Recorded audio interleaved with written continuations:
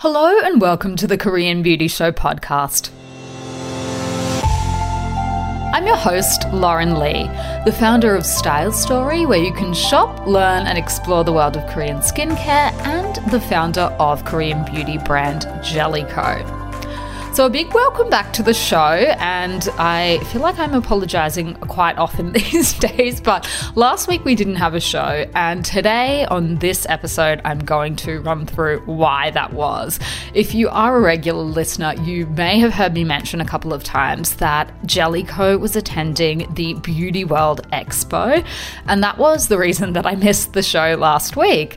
And I hadn't meant to, but what happened was that show, that expo, ended up just being a lot crazier than I thought. And by the time we finished the 3 days and the setup on the Sunday, I literally just collapsed in a heap.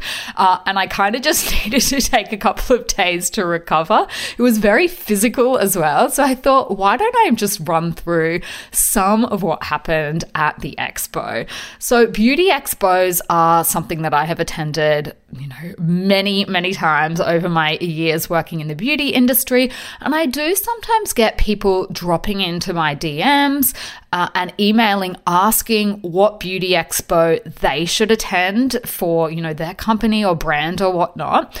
And that is just such a really hard question to answer for so many reasons. I think people want me to sort of like go through the pros and cons for them.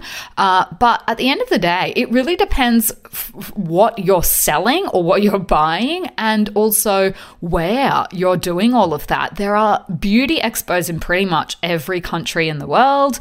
I mean, that probably is overstating it, but I myself have now attended expos in Australia, in Korea, in the Middle East. I know that there are huge beauty expos in Bologna, in Hong Kong.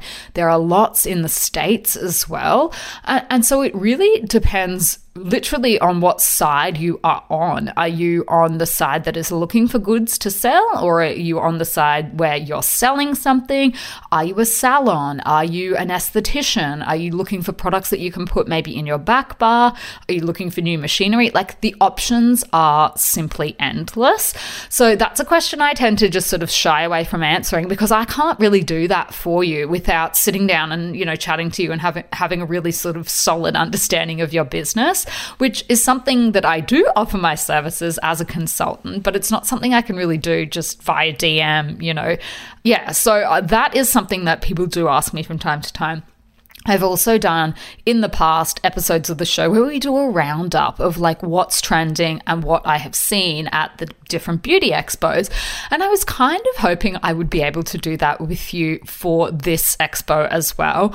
But honestly, it was so much bigger, so much crazier, and than any expo that I've ever attended before, that I actually didn't even get to do a full walk around of the whole expo. And I have never been to a show where I haven't been able to do that, even if like I was behind a stand. But this one was just on a different level. Like, I cannot even explain the scale of it. It just made even the K-Beauty Expo, which is normally the biggest in Korea, it made that look small by comparison.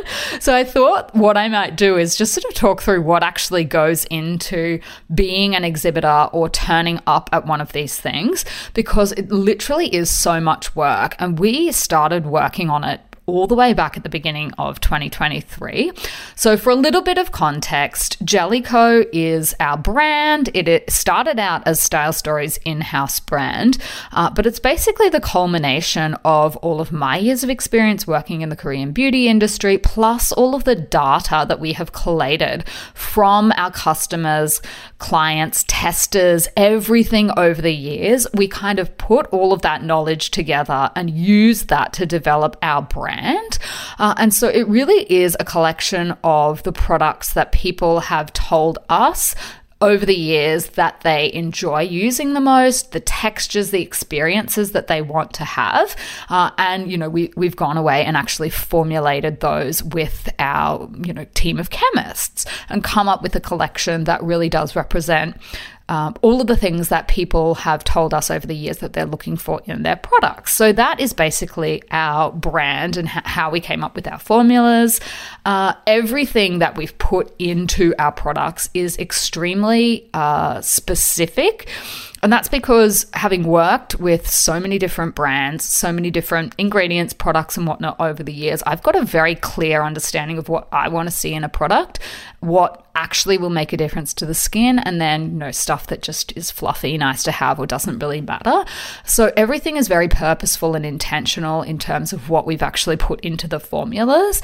And that is, different from a lot of other brands, which are just using private label or something like that, like just an off-the-shelf already done solution. That is not what our brand was about. And that's why it's taken so long to come up with all of our formulas, because we're constantly testing different variations. We are testing for very specific skin concerns and skin types as well. When we're formulating, we really have that in mind. Obviously, the conditions, the weather in the markets that we are targeting, specifically being Australia, the US, are quite different to other markets. So we really were taking that into account when we were formulating as well. And so this Beauty Expo was our first chance, our first opportunity really to take this to a very global market. BeautyWorld Expo is one of the biggest in the world. And one of the reasons for that is the location. So it's held in Dubai, which is really like the center point in many ways of Asia, of Europe, obviously of the Middle East, just based on the location. So it's quite different to a lot of the other expos that are out there. So for example, I've been to beauty expos in Australia, and really the only people that you will see there are Australians. So people who are, making their products in Australia, people who are selling products in Australia are the kind of people that will come and check out what's going on. And, the Korean beauty expos, although we do attract buyers certainly from all over the world, the exhibitors are mostly Korean companies. So you might find, for example, Korean companies that are making ingredients, packaging, obviously brands as well. But the buyers, certainly I've noticed a change in the buyers, the people that are coming to Korean beauty expos over the years.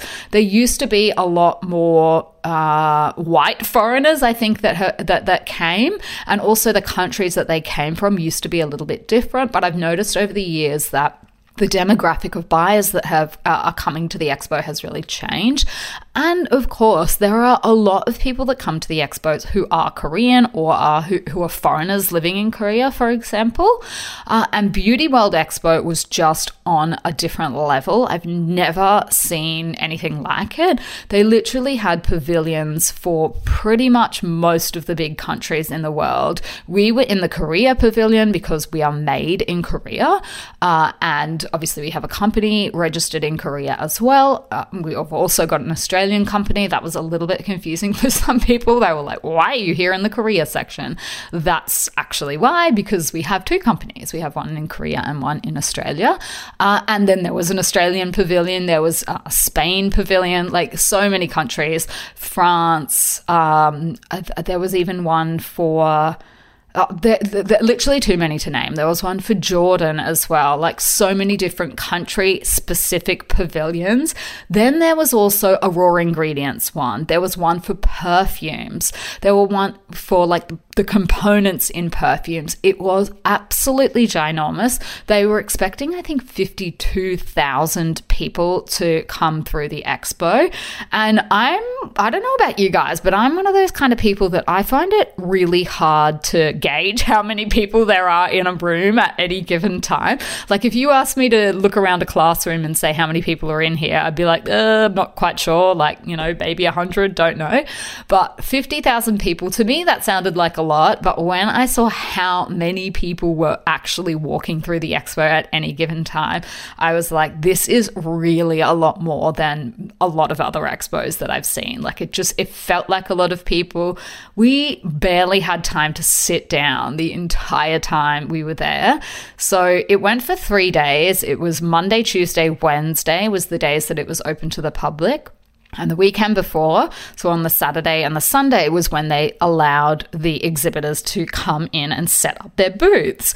So we went in on the Sunday, and like the whole process even of setting up the booth is just, it's a lot of work that goes into it. And we had what is considered to be a relatively simple booth. Some people go in and literally make their booth up. And so they've basically got like carpenters in there, you know, making out of wood, fashioning out of wood, and then they're putting TVs and lighting and like all these bells and whistles. Whereas we had what is considered to be a relatively simple stand that just has like a shell of the booth, and then you can, you know, put some graphics or designs up on it, and you might have like a little desk or a cabinet or something showcasing your product. So that's what we did.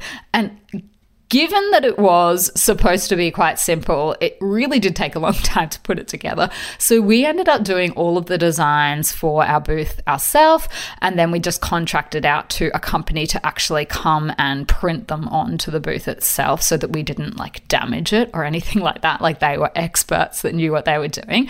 So that was a whole thing. Then we had to get all the furniture delivered, which was relatively hassle-free. The one thing that we actually really needed was the last thing that got delivered on the Sunday night, which was the cabinet, the display cabinet for our stuff. So, you know, there was a lot of sort of, you know, trying to get finished and trying to set everything up, but then we were waiting for bits and bobs, and you know, you realize you've forgotten things like sticky tape or scissors or something like that, so then we made sure we brought them the next day. But we had basically finished our setup on the Sunday, ready for the Monday morning, but we still ended up having like another 2 hours. I feel like we were scrambling around on Monday morning to get it all set up.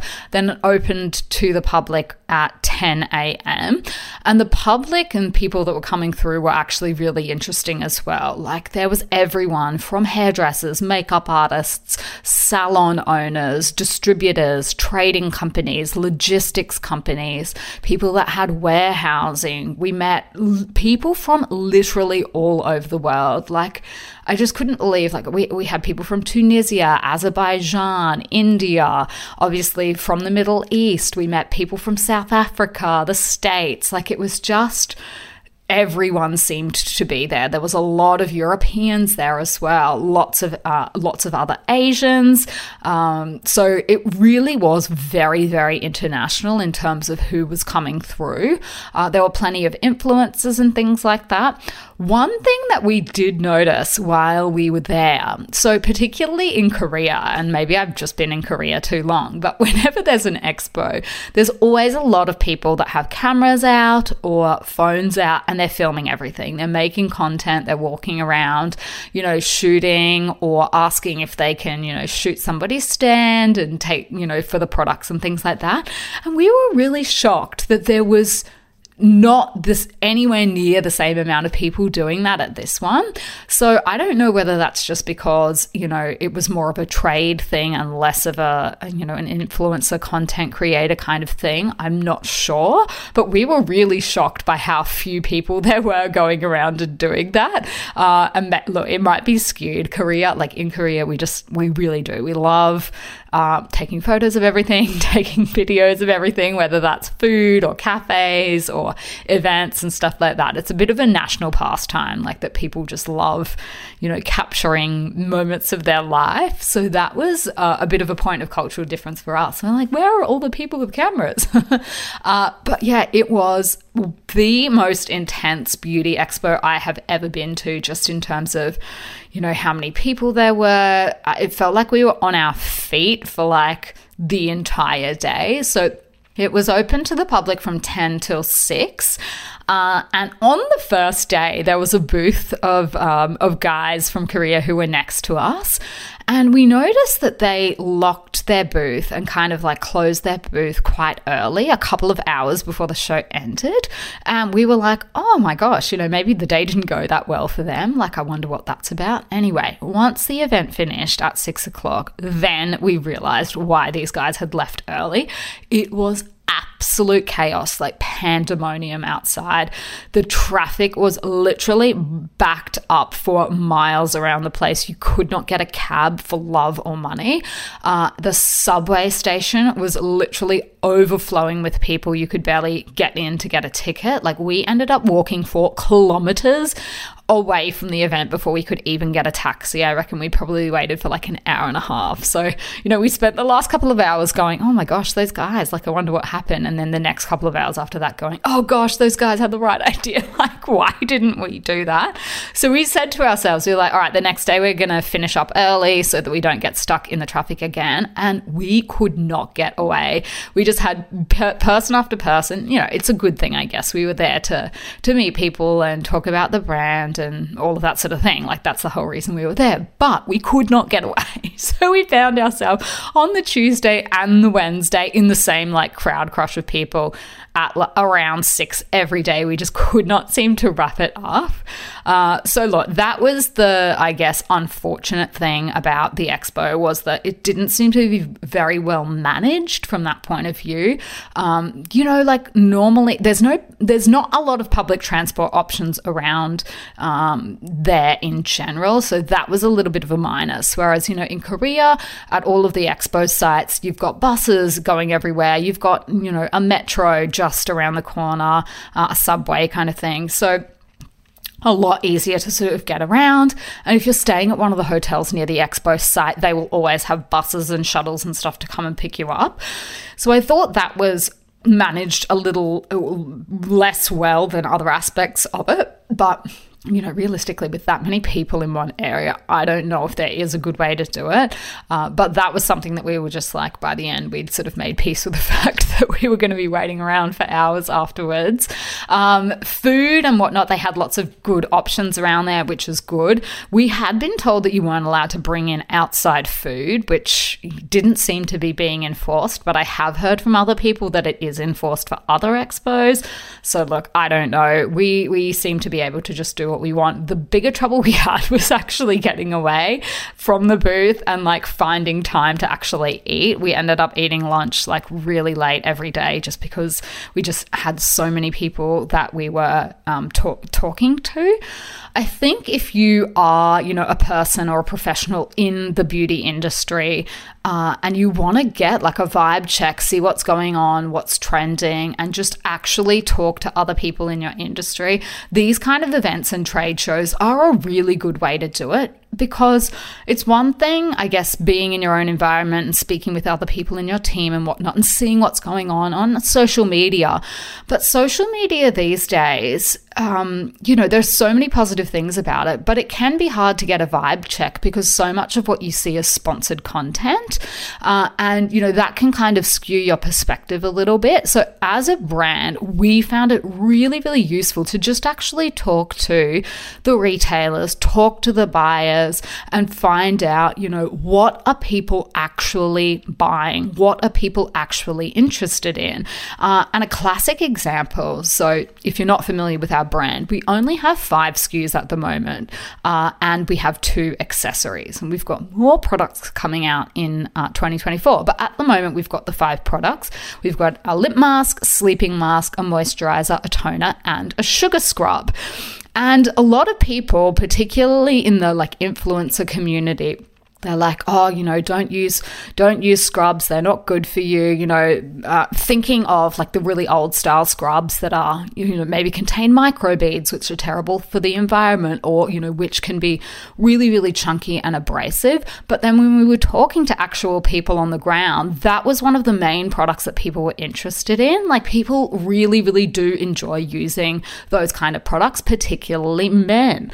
And I mean, of course, we already knew this. That's why we developed it in the first place, because of feedback from actual customers and people that purchase these kind of things. But it was really, I guess, eye-opening to just have those actual conversations with the buyers and with people that are working in the industry, as opposed to just, people online. I feel like sometimes online can become a little bit of an echo chamber, particularly if there's like one really famous influencer maybe that has strong opinions about something.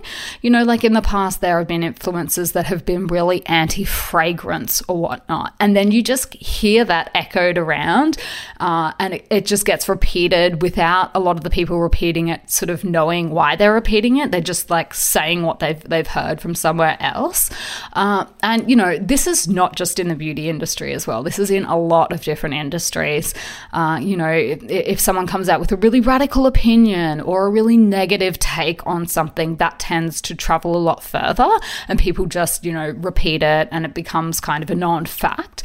So that was, I think, really, really interesting. It was good to have those kind of discussions with people. Obviously, the climate that a lot of the buyers were buying for is very specific as well. So they were wanting to know, like, is this particular product going to be a good fit for, say, India or, you know, another region in the world? And that's another really important thing as a brand as well that you have to take into account. And not a lot of smaller Korean beauty companies tend to do this. They tend to formulate for the conditions in Korea, which are very specific. We have 4 seasons. We have really big changes in temperature, everything from, you know, minus 20 degrees Celsius in the winter all the way through to, you know, 35 degrees with high humidity in summer. And that is just not the kind of conditions that other places in the world experience. So being able to identify that with your products and which products are going to be a good fit for which climate and which type of skin, that's also a really important thing as well. So I think overall it was a very intense period. There was so much prep that went into the lead up. Like, we literally had our entire team involved because we had to book flights. We had team members that flew all the way over from Australia, which was like a 15-hour flight. So that was pretty intense. From Korea, I think it was under 10 hours, which is a little bit more manageable. But a lot of prep went into it, and we did really get everyone sort of involved in, you know, we made everything from the backdrops to the displays to the marketing material as well. So for a 3-day event, it was probably 6 months of work. So, you know, looking around at some of the other people's booths that were exhibiting as well, I just wondered, like, oh my gosh, I bet some people have like a whole team just set aside for something like this. Whereas for us, you know, being such a small company in comparison, you know, it was pretty much an entire team effort to get one booth off the ground for 3 days. So it is definitely a massive time commitment. It is also a money commitment as well. I think if you are, you know, thinking about exhibiting, definitely keep that in mind by the time you have, you know, paid for the flights, the accommodation. The cost of the booth itself varies at every expo, but it's not a cheap exercise. So everything that goes into it, you know, I think it is a lot of work, but I have been attending expos for years now, and to actually, you know, be able to be there and present a brand was pretty exciting. Unfortunately, I don't have a whole lot of, you know, trend updates for you guys because, like I said, I just did not get a chance to actually walk the booths. Obviously, I got a chance to see what the other exhibitors in the Korea pavilion were doing. And, you know, it's the same kind of things that we are already talking about.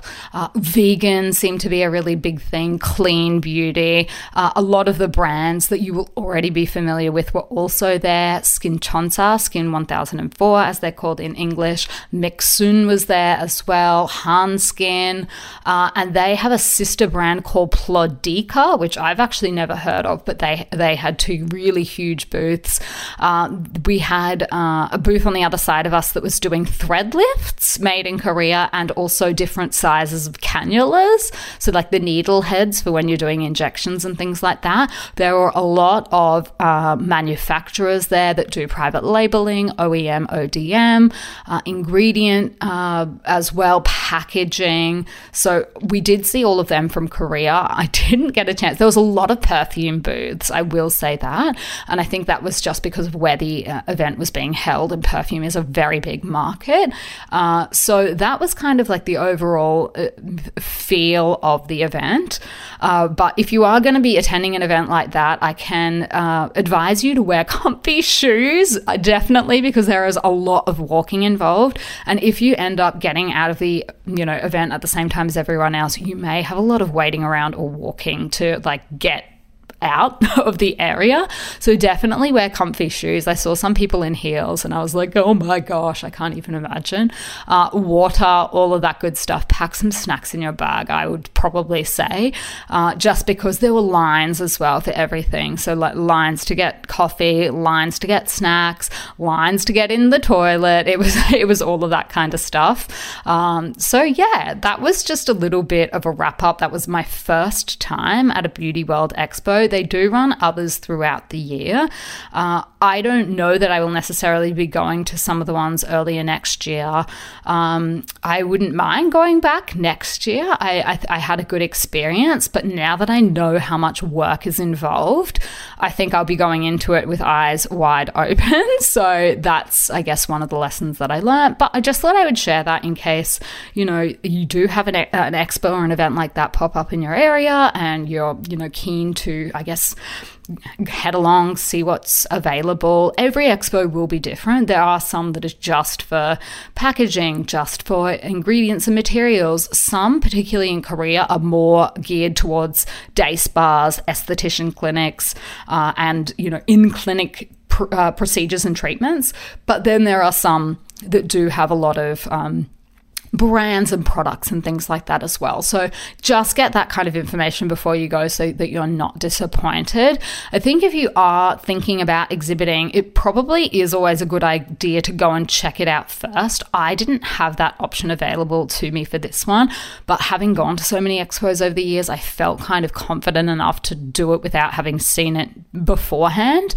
But yeah, so look, I hope some of this was interesting. If it was, I would love for you to share your rating and review on your favorite podcast app. I'm going to finish it up here this week and I will be back in your ears next week. Until next time, I will see you on Style Story.